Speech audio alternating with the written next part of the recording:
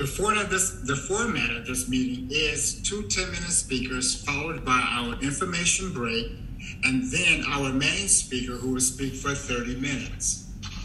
Our first 10-minute speaker is Alex M.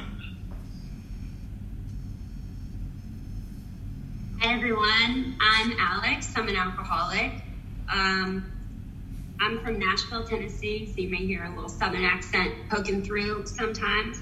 I'm living here in New York City. My home group is Atlanta Group Friday nights on the Upper West. My sponsor is Randy, and my sobriety date is May 18th, 2012. And I must say, y'all, I really feel like I've made it in New York City because somebody chose me to speak at an Atlantic Group meeting, you know? Like some people for, moving into New York City, they're like, I've made it when I can get a dog and afford it, or afford to get a dog or, have kids and live in New York City. Me, no, I've made it because I get to speak at an Atlantic Group meeting. So I'm just so happy to be here with y'all. Thank you so much. Just a little bit about my experience, strength, and hope. First, I'm going to ask my higher power, whom I choose to call Big Mama, to just speak through me because I just have to remember I'm a vessel. A little bit about my story. I started drinking when I was 14 years old. I think I actually started drinking before I was 14 years old, but because my cousins used to say that I used to sneak liquor when I was like 9. So, who knows, maybe.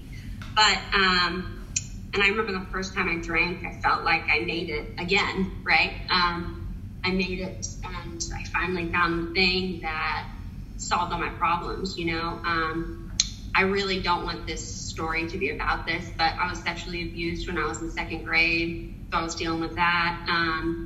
I started having, body dysmorphia, I had an eating disorder, some of that.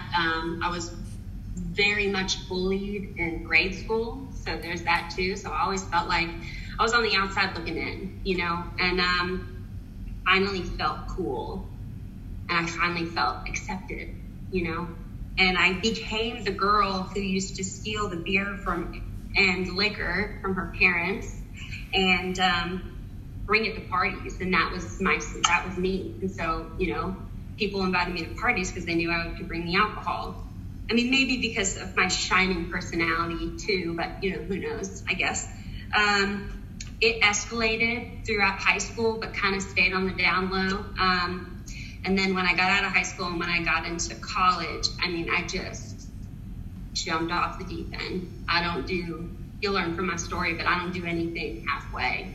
My sponsor is trying to break me of that a little bit right now. But, it's either like go big or just don't go. Not even go home, just don't go, and I drank so much, and I just fell off the deep end. I went to jail, I think 3 times in my freshman year of college, and, I remember the RA sitting there and talking to me, and she was like, listen, Alex, if you get caught with alcohol again in your dorm, you will get kicked out of this school. You'll get kicked out. And I was like, okay, I won't do it again. Knowing in my mind, I gotta really figure out a way to not get caught with all this alcohol that I want to drink, And even then, I knew that I was powerless over this alcoholism. Even then, I was 18 years old, knew I was powerless. Well, push comes to shove, I get arrested 2 more times within a month of each other, and I get kicked out of school. And so then I left there and I went to another school, and I tried to stay good for a little while, but then I didn't know. I was like, I don't even know who I am if I'm not the one that's throwing parties. I don't know who I am if I'm not the one that's drunk, all this kind of stuff. And I always felt like I needed to smile. I needed to be the happy one. And so anyway, drinking escalated again. I think I got arrested 3 more times. Got 4 DUIs total before the age of 22. And I'm not saying that as like a bragging right, even though I used to. Crazy, right? It's like, well, you got to brag about it, because if you don't brag about it, you're going to cry about it. At least that's what I thought, And saying. My apologies. But anyway, so, and I just remember, like, there are years where it's just like, I call them the lost years, because I don't even know what happened, where I was at. I remember starting at a party one night. I blacked out, and I woke up 3 days later in Panama City, Florida. That was scary. That was scary. And I thought that was the scariest moment of my life, right? But I'll get to that soon, the actual scariest moment of my life. Anyway, I remember I was 22 years old, and I had an ankle bracelet around my ankle, which like tested the ethanol coming out of your skin. I had one of those blow and goes in my car. I cannot believe I still have my license, but I did. They were about to take it anyway, so that's cool. And I was like, I can't do this to myself anymore. I'm about to die. I need help. And I felt so powerless because I didn't know who to turn to. And I didn't know how to stop, you know? I think that, like, there's a lot of definitions of powerlessness. And one definition that I heard was, you know, you wake up in the morning and you're like, I'm not going to drink today. I'm not going to drink today. And then in the afternoon or 5 minutes later, who knows, you are drinking, but you never made the decision to drink, you know? And that's what I did. At the end, it was really bad. And my friend groups kept getting lower and lower of people who would tolerate my kind of behavior. So I was just hanging out with, people as desperate as I was, really, you know. And so then I got sober, and I remember going to my mother and my father on Mother's Day, telling them not only that I was an alcoholic, but that I got 2 DUIs in the past month, and I need to go to rehab and I need help. And my mother said, you're not an alcoholic. You don't even have DTs. And I looked at her and I was like, I don't even know what DTs are, you know? But the craziest thing is that you don't have to have DTs to be an alcoholic, number one. And number two, hold on, I think I just got a text. 5 minutes. Thank you, 5. That was 2 minutes ago. Okay, great. So, and then but the great thing was that my parents supported me anyway, even though they didn't understand it. So I got sober. I lived in a sober living home in my college town. And that was the only way I could stay sober. And they taught me responsibility. And they taught me how to do my laundry and how to wash my hair regularly, literally, and how to go grocery shopping. And, you know, there's like these very small miracles that I experienced. You know, one of them was finishing a jar of peanut butter, literally. I've never finished a jar of peanut butter when I was drinking. And that was a small miracle to me, you know? So I got myself a sponsor. I worked the steps. That was amazing. I just want to quickly talk about 4, 5, 6, and 7. You know, I thought that steps 4 and 5 were to get rid of my resentment against other people. And they were, but what I found most helpful is that they provided an inventory of my character defects and a roadmap to my assets. For example, I crave attention. Crave it. I mean, to the fact that, like, I dated like 3 people within the span of like a year and a half, and I've broken up with every single one of them, and like I don't have any more back pocket girlfriends or boyfriends in my back pocket, so like I'm kind of by myself now, which is actually really good. But you know, I crave attention. But these days, I can know when I'm like craving attention. And the thing is that it doesn't matter how much I get, I always want more, you know? But the great thing is that now I can ask myself, who else can I help instead of craving that attention? I just got the text. Thank you so much. 1 minute. Let me just wrap it up real quick. A lot of times I think that I need to be more cured than I am at 9 years sober. And I need to be farther along. maybe I don't need to be acting out on these character defects or whatever it is, need to be calling my sponsor more regularly. And then all of that pressure keeps me from moving forward. And so I don't know if anyone else feels like that, but I feel like that all the time. And something that really helps me is like, number one, my sponsor telling me to relax, wait, slow down, pause, And another thing is just to remember that I'm human and my experience is what it is. And, I remember when I was in early sobriety and I wanted to take the elevator to the steps, but I'm super, super glad that I took it one step at a time because I got so much more out of it. So I have to remember that today. That's what I have. And now it's my time. Just want to say, something someone told me once, you may not always be happy and you may not always be joyous, but you'll always be free. And that's what I feel, one day at a time. I'm also looking, I don't know if this is appropriate. I'm so sorry if it's not, but I'm also looking to sponsor somebody. So if anyone is looking for a sponsor, maybe we can talk. All right. Thanks, everyone.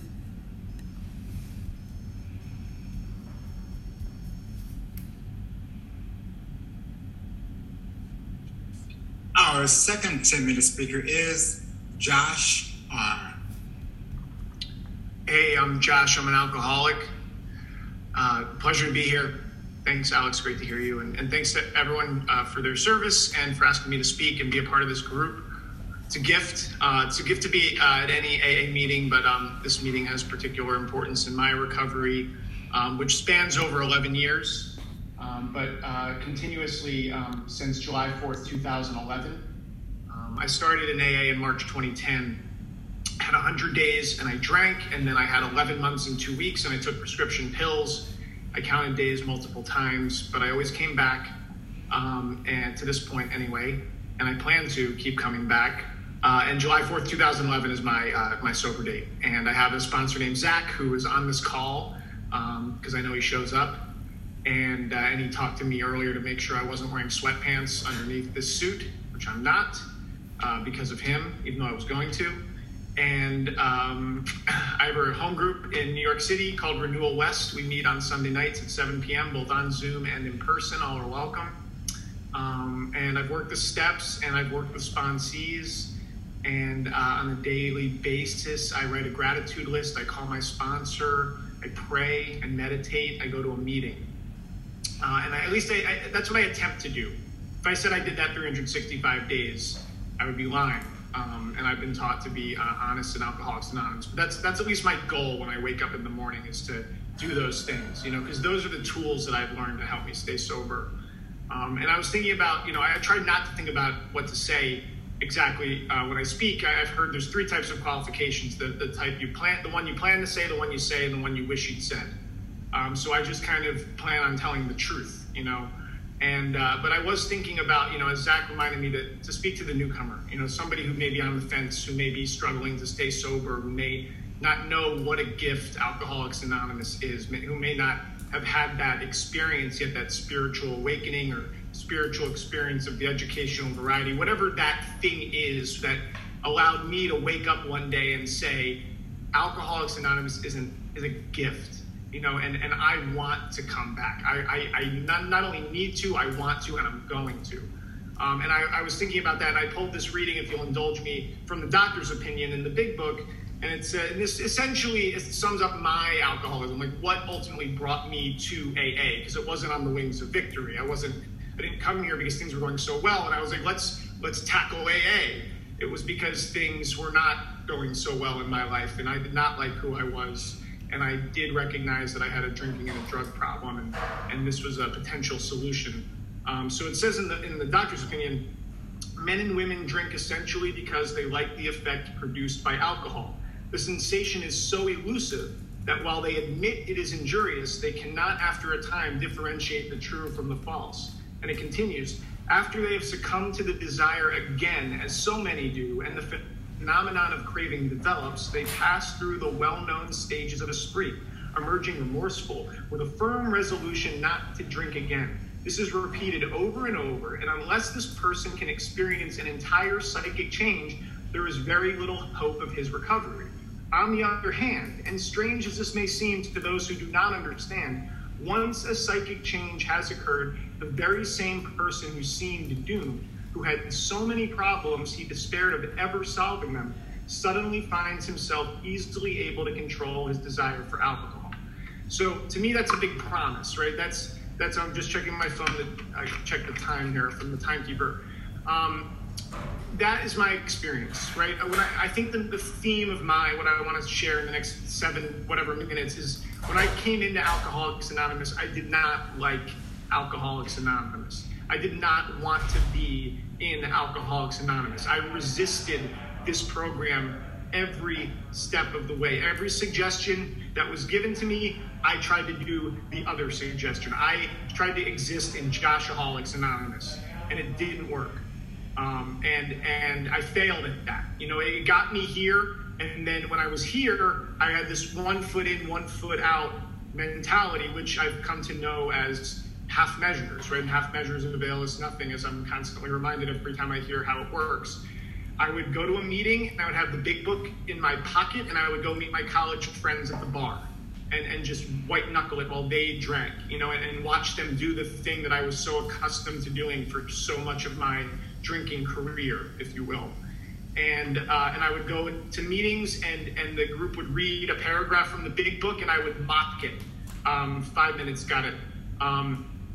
And I would, think to myself, it's just like some 4th grade reading class. Why am I sitting in a circle while people read a paragraph? You know, I would sit there while individuals shared their hearts out with a locked face, you know, doing everything I could not to identify. Oh, you were a paratrooper in Vietnam? Well, I wasn't, so I must not be an alcoholic. And so that led me to running away from it, basically. You know, I would get phone calls, I wouldn't return them. People would want to take my number, I thought they were weird. So I drank, you know, and the thing that happened was this idea of a head full of AA and a belly full of booze, like the things that had started to sink in meetings, whether I wanted them to or not, made me realize who I became when I drank. And it wasn't someone I liked. It wasn't this person that I thought, you know, this idealized version of myself. When I drank, I had this false belief that I became funnier, cooler, more attractive, you know, a better performer. Just all of that. I'm a literal performer. I was in a band, not a sexual innuendo. But you know, all of those things were false, because once I drank after those 4 months in AA, I started to do all of the things that it describes the alcoholic does. And this idea of running the show, being the director, trying to get everyone to do what I want them to do, my little plans and designs, and if only this person does this and that person does that, then everything's going to work out, and blah, blah, blah. And I was essentially embarrassed for myself. You know, I was able to step outside of myself for a moment, which I'll call a moment of grace, and say, no, this is not the person you want to be. And I had this realization that the person I want to be is on the path that's been laid out for me in Alcoholics Anonymous. And that brought me back. And going back into a meeting and putting my hand up and saying I had one day was I guess in a way shameful, scary, you know, not what I wanted to be doing, you know, because I had this whole like negative outlook on the program in the first place that, you know, going there and saying I couldn't even do this was really like a blow to my self-esteem and ego. But the room lifted me up. Like, I remember that, I mean, that meeting, which was, it was in July, I guess, or maybe June of 2010, because I didn't ultimately, it didn't stick, or maybe August 2010, say. That sounds accurate. The room lifted me up. Like, the whole share, everyone's share was on their own experience of relapse and what Alcoholics Anonymous meant to them, and this idea of courage. You know, that was the emerging theme from that meeting, was courage. And I started to understand and believe that coming here was not an act of shame or I wasn't some loser, that couldn't make it on the outside and couldn't drink like other people. It was courageous to recognize that I had a problem and my life was sort of off the rails and not where I wanted it to be. And I wasn't the person that I believed that I could be, and recognizing that and then being willing to make a change, a drastic one at that, and take this thing that was like such a crutch, alcohol and drugs and all of that. And it was just like I had to use it to feel like a part of it, and completely cut that off was a major act of courage, basically. And that set me straight for a while. And still, 11 months and 2 weeks later, I used again, and that was because I drifted. I wasn't doing what you guys said, is sort of the overarching idea here. 1 minute, wow, that flew. For me anyway. I'm sure some of you are like, oh my God. But I'll close in the last minute by saying all of that is not how I feel today, because I continued to show up. I love AA. AA has given me so much. It's given me a sense of self. It's given me friendships. It's given me the capacity to be honest, to differentiate the true from the false. Not all the time, but enough times that when it doesn't happen, my sponsor's there to call me out on it. It's given me the ability to be a worker among workers, to build relationships, to show up for my family, and to show up for this program. I mean, this whole giving back, freely give what's given to me. You guys were there for me when I didn't like AA, and I've fallen in love with it. Being here tonight is saying yes to this was the easiest thing for me to do. So I hope I said something that helps you stay sober. Grateful to be a part of Atlantic Group and Alcoholics Anonymous, and thank you for letting me share. Our main speaker tonight is Vicki.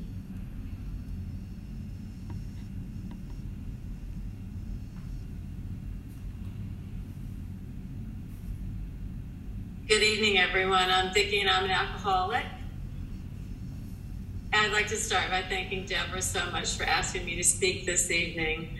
I've known Atlantic Group since the beginning when I used to live uptown, and so it has a great place in my heart. My statistics are, my sobriety date is October 28th, 1989. I have a home group and I have a sponsor. And when I hear everyone on this meeting, who's counting days, my heart goes out to you, because how anyone got sober on Zoom is just almost beyond comprehension for this alcoholic. Because when the COVID sort of buzz started, if I had been drinking, instead of getting masks and gloves and Lysol, I would have been hitting liquor stores up, getting cases of vodka.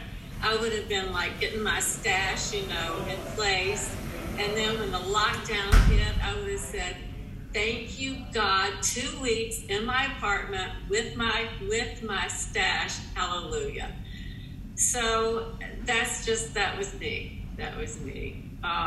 So I just think that, to get so you're really cool. I'm so happy you're here tonight. I was also born and raised in Tennessee, Alex, so it's a volunteer night, I guess.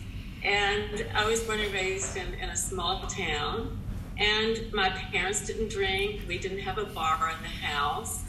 But I had a fascination with alcohol. I think it was just in my DNA. When I was a little kid, they had these Westerns on, and this one was called Gunsmoke. And in this Western, there was a woman who ran the saloon, and her name was Miss Kitty. And she flirted with the sheriff. But I loved this show because all the cowboys came in, and they would throw back shots, and they'd get drunk, and they'd play poker, and one would cheat, so the other one would get mad, and he'd knock the table over, and the guns would start, shooting everywhere, and the bottles behind the bar all would go flying, and the whiskey would be, poured all over the place. And the drama was so fabulous. I just, as a little kid, loved this drama. And I love Miss Kitty. She had this fabulous dress on. She was always beautiful. And I just thought she was it and had the best job in the world. And I wanted to be Miss Kitty. So when little girls came to my house to play dress up, one would be Cinderella. She was going to get Prince Charming. The other one was always Sleeping Beauty. She was going to get Prince Charming. And I wanted to be Miss Kitty and get the sheriff or a cowboy. So the stage was set for my fascination with alcohol. And I would go to take a bubble bath, and I would pretend that the faucet was, the faucet in the saloon, and I was, but I was the bartender. So there was this weird fascination. And as I said, it must have been my DNA. But at the same time as a little kid, I was just full of fear. My parents, once we drove past this orphanage, and my parents said something, and I said, "What's that?" And they said, "It's an orphanage." I'm like, "What's that?" And they said, "Well, children who lost their parents." Well, I immediately just know that my parents are going to die, and I'm going to be there, and no one's ever going to come and get me. Or, I heard about somebody's house burned down. Well, now my house is going to burn down. I go to school and get fire drills. My school's going to burn down.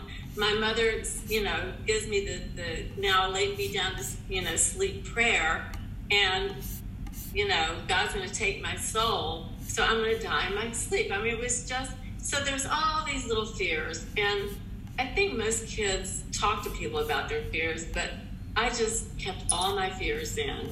No one should know my fears, because that would just, I don't know, I just couldn't talk about them. So my fears are just, piling up, and my mother takes me to church, and even in church, I'm watching all these people, have these spiritual breakthroughs, and they're going to the altar, and they're sobbing, and I'm thinking, why don't I feel that, So again, I just feel unattached or not connected.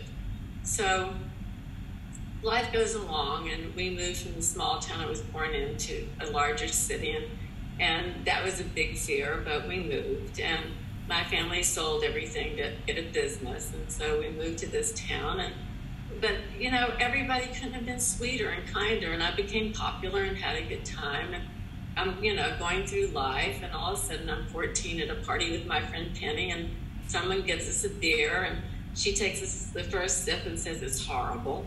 I take the next, and I know it's horrible, but I'm going to have it. So I said, it just needs a mixer. It just needs some orange juice. So I get the orange juice, and I drink it, and I get it down, and I have my alcohol now, but it did nothing. Nothing happened that night. It didn't black out. Nothing bad happened. But then about a year and a half later, I had a boyfriend who had a pint of orange-flavored vodka, and I took that first hit of that, and that was that moment of, such joy, because that burning when I took the sip of that alcohol, that whole body getting warm was just a rush, and I loved it. I thought it was so great. I proceeded to, start chugging it, and he was like, whoa, whoa, whoa, whoa, whoa. Well, now I'm drinking. So that's the beginning of the real beginning of my drinking. And, I go through high school, and I left high school early. I graduated early, but I was already going to fraternity parties at the university, and, these PGA parties. Now, that's pure grain alcohol, which is pretty scary stuff. But I was going to these parties, and I'm drinking, and now I've left high school early, and I'm in college, and instead of joining a sorority, I joined a fraternity to be a fraternity little sister, because that's where the booze was. So I'm drinking, and, I'm doing my classes, and next thing I know, I have an alcohol poisoning. So this tells us I'm qualified for this fellowship at that age, but I didn't know about Alcoholics Anonymous at that point, and probably if I did, I wouldn't have cared. So I finished college, and that's sort of a miracle. I get through college, and I moved to New York because I just always wanted to be somewhere else, along with all the other feelings of my alcoholism. I wanted to be somewhere else, and I wanted to be in, New York. It was sort of like alcohol. I was fascinated by it. So I moved to New York, and my first job was in the garment center. And I remember this girlfriend that I'd made at work inviting me to go to lunch, and she ordered a drink at lunch. And I was like, wow, how fabulous. I'm in New York. You can drink at lunch. Isn't this sophisticated and cool?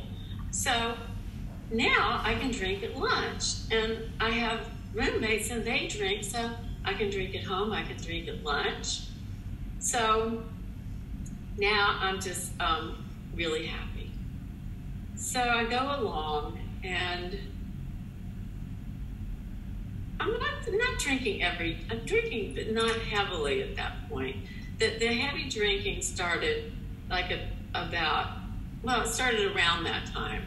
And then I started going to, I met another group of friends, and there was drugs and things going on at that time. So of course, being an addict, I get into that too. But also, so now I have the drugs and the drinking does pick up. And all of a sudden, I'm going on a job to the Middle East, and I'm told, well, there's Muslims there, nobody drinks. So I drink my way there. And of course, I get there, and the first person I meet has a 10,000 square foot, wine cellar.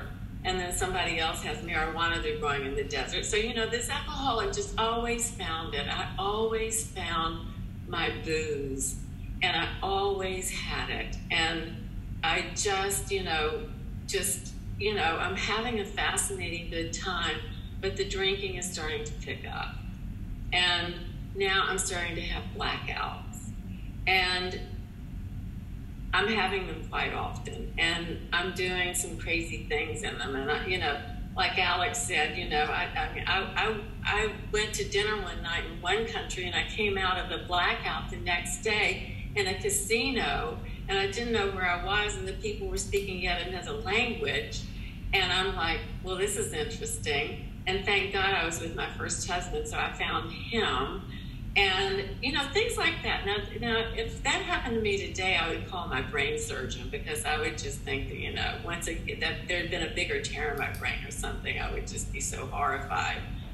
So I'm married and to my first husband, and and he's involved. And about this time also, all the clubs, every night was a club in New York, and I worked hard and I partied hard, and, my first husband was involved in this rock and roll club, so I'm there every night. And I'm just, I'm just bumping along. And then all of a sudden, my father had been sick for like 12 years, had been sick with cancer, and my father died. And it was sort of like when he died, that the pain was so unbearable that my drinking just really accelerated. Just accelerated. And my husband would say, please don't drink tonight. And I didn't know this, and I don't think he did, but it wasn't an option that I not drink tonight. It just wasn't an option. So my drinking is now bad. And so finally he said, well, you've got to get help. So I go to an outpatient program, and they brought these, people came in from AA, and this woman spoke, and she was lovely. She's bringing her experience, strength, and hope. And I'm sitting there thinking, what is she talking about? I just couldn't understand anything that she had to say. I was just so shut down. I'm just really shut down. I mean, you're shut down when you can't hear what another person has to share with you, no matter what it is. But I was just in such, denial. And so then, but I keep going to this outpatient. And then one night they took us out of the place to an out meeting. And now I'm at this meeting with these people from the rehab. And everybody, the person who gets up and said, hi, I'm Vicki and I'm an alcoholic, and everybody goes, hi, Vicki. And I just thought, have I landed in outer space? What? I mean, huh? So I sit there and I sit through this meeting and I thought, no, this is not going to work. This is not for me. So I just hauled it up Madison Avenue, found a hotel, ran in, threw myself down at the bar, ordered a martini, and said, please bring it in a bird bath. So that was back to drinking. And I do remember, the one thing I remember most about that night was not my drinking, but that when I got home, I was late. And my husband asked me where I'd been, why I was late. And when I told him I had gone and had something to drink, I'll never forget that devastation on his face, that sadness on his face. And yet, my self-will, selfishness, my just deep, deep, deep alcoholic selfishness thought, too bad. I'm sorry, but really, So I'm now back, but it's getting worse because that's progression. And so finally I have a seizure. And because I was trying not to drink so much. So I have a seizure. And I had the seizure, unfortunately, in the middle of a big project at Rockefeller Center when I'm supposed to be putting 100 people on ice for a fashion show. And I have this seizure, and I wake up with EMTs around me, and I just jump up and said, why are you here? And they're like, well, you had a seizure. And I'm like, I'm fine. I have work to do. Get away, I'm just absolutely that sick. So I go, you know what? I'm so sorry. My computer is showing low battery. I'm going to have to move this. Forgive me. And forgive me, it's going to be very dark. How embarrassing. How embarrassing.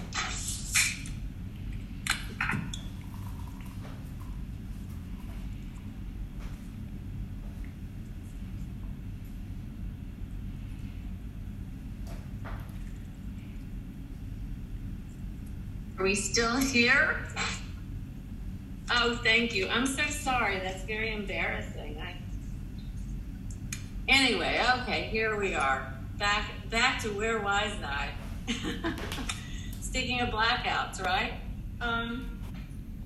Anyway, so I'm having seizures now. I'm having horrible DTs because I'm trying not to drink so much, Yet I'm at the point also where if I have one drink, I might be in a blackout, and if I have, gallons and gallons, I may not feel drunk. So it's really not a good time. I'm not in, I'm not. It's not good, and I'm also physically, I'm having horrible physical issues as a result of my drinking.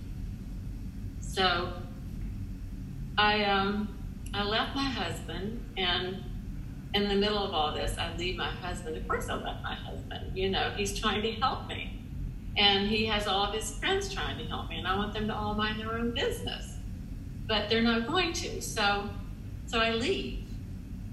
And I'm also, as a result of all this, I'm totally mentally and emotionally bankrupt. I'm morally a toad. I couldn't have spoken at the Atlantic group at that time because my second language was cursing. And I'm just, hitting the bottom. And so what finally happened was that I hit a bottom. And when I did, I hit it by having a seizure, and I was in a blackout. And I called this dear friend of mine. While I'm in the blackout, I call her and say, I can't do this anymore. I just can't do this anymore. So the next morning, I wake up and I had landed on cement and really banged my face up. And I look in the mirror and I see this just falling down drunk, this 37-year-old falling down drunk. And my phone rings and it was my friend, and she said, I found a rehab for you. So I'm getting ready to go to this rehab. I agree to go, and I'm getting ready to go to this rehab. And I was, I hadn't had a drink in a few days, but of course I'm like, so mokey. I'm calling the rehab and saying, should I have my People magazine forwarded there? I'm going to be there for a month. Should I bring a backgammon board? Should I bring a cocktail dress? And this lovely, kind woman is saying, no, they're going to have a lot of things for you to read. They'll have lots of activities for you, and bring sweatpants. So I get in the car to go to rehab, and there's this other man in the car, and he's got this big bottle of gin. Now that was the one alcohol this alcoholic just couldn't drink, even the smell. I couldn't handle it. So I get in this car and I look over and I thought, of all the booze in the world, really, hello, So so off I go, and I called this place Happy Acres. And I get there, and it was just, I couldn't believe they're making me go through detox. And I'm like, but I haven't had a drink in days. And they're like, well, sister, doesn't matter. You go to detox. So we go to detox, and then I get out of detox, and they made me head of Saturday Night Live. Well, I don't know why they made me head of this fiasco, but they did. Now, trying to get people in rehab to write sketches, you can do it. We're sober, we do these things. It's fun. But people in rehab, really? You know what attitudes you're like? You know what attitudes I got? Finally, this one soul took sympathy on me and made me cry when she said she was going to help me. So anyway, that's the adventure begins. And I just, they had me start writing about my unmanageability. And I'm so like wacko. I'm thinking, what do you mean unmanageability? And they said, well, your life. You were drinking, and you were doing these things, and so you just need to write about them. So I started writing, and much to my surprise, it turns into page after page, and I'm starting to see, oh my God, and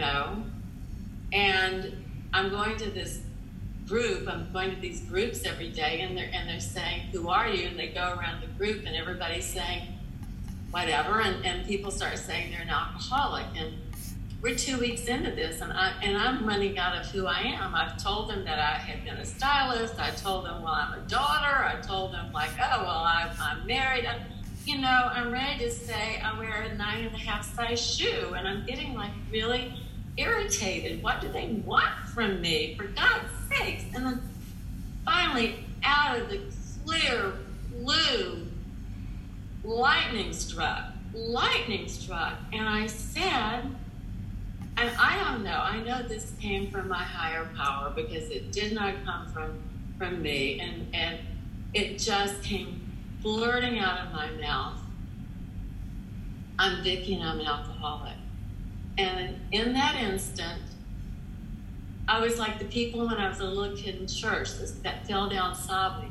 I fell down sobbing. I had my spiritual moment. That moment that they had, I now had it. I had it. I knew who I was. I knew for the first time in 37 years on this earth, I knew who I was. I was an alcoholic.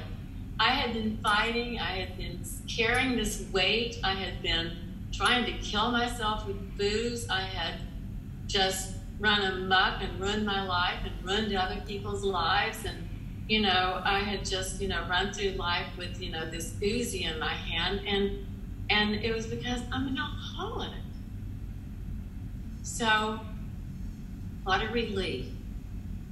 What a miracle, and what a relief, and what a moment, and what stunning grace. Just stunning grace. And so now they said I could do the second half of my first step. so that was when my steps began. And while I was there, we then moved on to the second step. And yes, God is my higher power. And then we got to the third step, and that's where I even though I was just as mopey as mud, I absolutely, I loved the third step. And, to ask God to relieve me of the bondage itself. I don't know if I really understood completely the bondage itself at that point, but I knew I had to be relieved of myself. I knew I had to be relieved of myself, and I knew that God had done it and that God would. I knew that God would. I knew that I had been saved. And then they had me start writing a fourth step. Now, I don't know, there are people who, God bless you if you can just clip along in the steps, but I wrote something and they sent me to talk to this woman who was a nun, and I talked with her, and it wasn't, it was just an attempt at, the deadly sins. And so, but she did say to me, she said, you're leaving and there's, the steps are suggestions and you need to take them because, you can have a wonderful life in sobriety. And, I heard it. I heard that. And I heard them saying, meeting makers make it. So when you get back, the first thing you do is you go to a meeting. And then after that, a day in and day out, you just go to meetings and you get a sponsor and you'll work these steps and you'll be okay. So, I did just that. I got on a train. I came back to New York. I dropped my suitcase in my apartment and I ran to Lenox Hill. And my sponsor saved my life. She would tell me words of wisdom like, if you're having a hard time with getting bad mail on Saturdays, don't go to the mailbox. I couldn't sleep, so my first sober, girlfriend and I, every single night, because we passed out for so many years, every night we watched this horrible dating show together and had lots of laughs until we could go to sleep. And then a year later, we could sleep again. And I had other sober friends who saved my seat till I got to the meeting. And then I started to, do service and get to know more people. And every day I came to Alcoholics Anonymous, I knew I was in the place I belonged, and I was in the safest place on earth for myself, and that I was safe with everyone around me. And this fellowship started to form, not just by being in a meeting, but in my heart. My heart started to heal and open up. I got through the steps very slowly to get to 4, and look at what really was wrong, and look at my resentments and what harm I'd done. And then the 5th step, I got to share my soul and bear my soul with Judy, and that was just what a miracle, and just what another step on the broad highway. And then I went on through the steps and making amends and just what a privilege to heal, and what a privilege to have someone guide you in that healing process, and to sit in the rooms with all of you and have us all share our souls. So I've had a chance in Alcoholics Anonymous. My husband was very, very ill, and I was his caretaker for 4.5 years. And guess who took care of me? Alcoholics Anonymous. There are women on this screen that they carried me in my soul. They carried me on in their arms and in their hearts. And when he died, I thought that I was going to die. And what happened? They carried me through that, and they carried me through grief. And to this day, they still carry me. And they share their pain and their sorrows and their joys with me. And I couldn't do it without them. I just couldn't do it without them. My cousin Myra is on here tonight, and I couldn't do life without her. I just wouldn't have a life, and I couldn't do it without this fellowship or without everyone here. And if you're new and if you're counting days, stay on Zoom, go to meetings when you can. There's nothing more exciting than sitting in a room with Alcoholics Anonymous. You just will never feel anything that spectacular. And you know that I've been here almost 32 years, and I still learn every day. I learn something new. If I just sit down and take my seat, if I just share with others, and if I just take in all the wisdom that you guys have given me all these years, and you continue to give me. People with the day give me wisdom. People with every moment of sobriety that you've given to me, I just can't even. I could never repay this fellowship. I could never repay this fellowship. And I think I'm not sure if my time is up, but I just want to say that, you know, there was this great singer and poet. He said, you know, there's a crack in everything, and that's how the light gets in. And, you know, there was a crack in my soul, and the light that got in was Alcoholics Anonymous. And you know, you gave me my faith back. You gave me my life back. The life beyond the wildest dreams is that I'm a person today who I treat others with courtesy. I treat others with kindness, with love, with patience. I try to be, you know, a messenger of God, a beacon of God to the best of my ability. I still have, you know, 6 and 7. I've gone back and looked at that because, you know, I'm curious about my flaws that still want to like pop up, you know, but you know, that's my relationship with God, and all of you will help me with that. And I know that the power of, I have 1 minute left. Thank you, Ryan. The power of this fellowship is probably, I think, one of the greatest powers in the universe. And I'm so grateful that I was born and raised in a time of such enlightenment, you know, that, you know, we have a place that we can be relieved of our insanity, we can be relieved of a deadly, deadly disease. And I just will never, ever, ever be able to repay all the love that I've been shown here. And I have just a heart so full of gratitude. And I wake up every morning and I have to say my prayers and ask for God's guidance for the day. And I have to meditate. And I have to do all that before I open my eyes, because that keeps that crazy head in there away. Just like coming to AA and being, you know, a loving member of this fellowship keeps me sober every day. And I love you all. And thank you so, so very much for letting me speak this evening.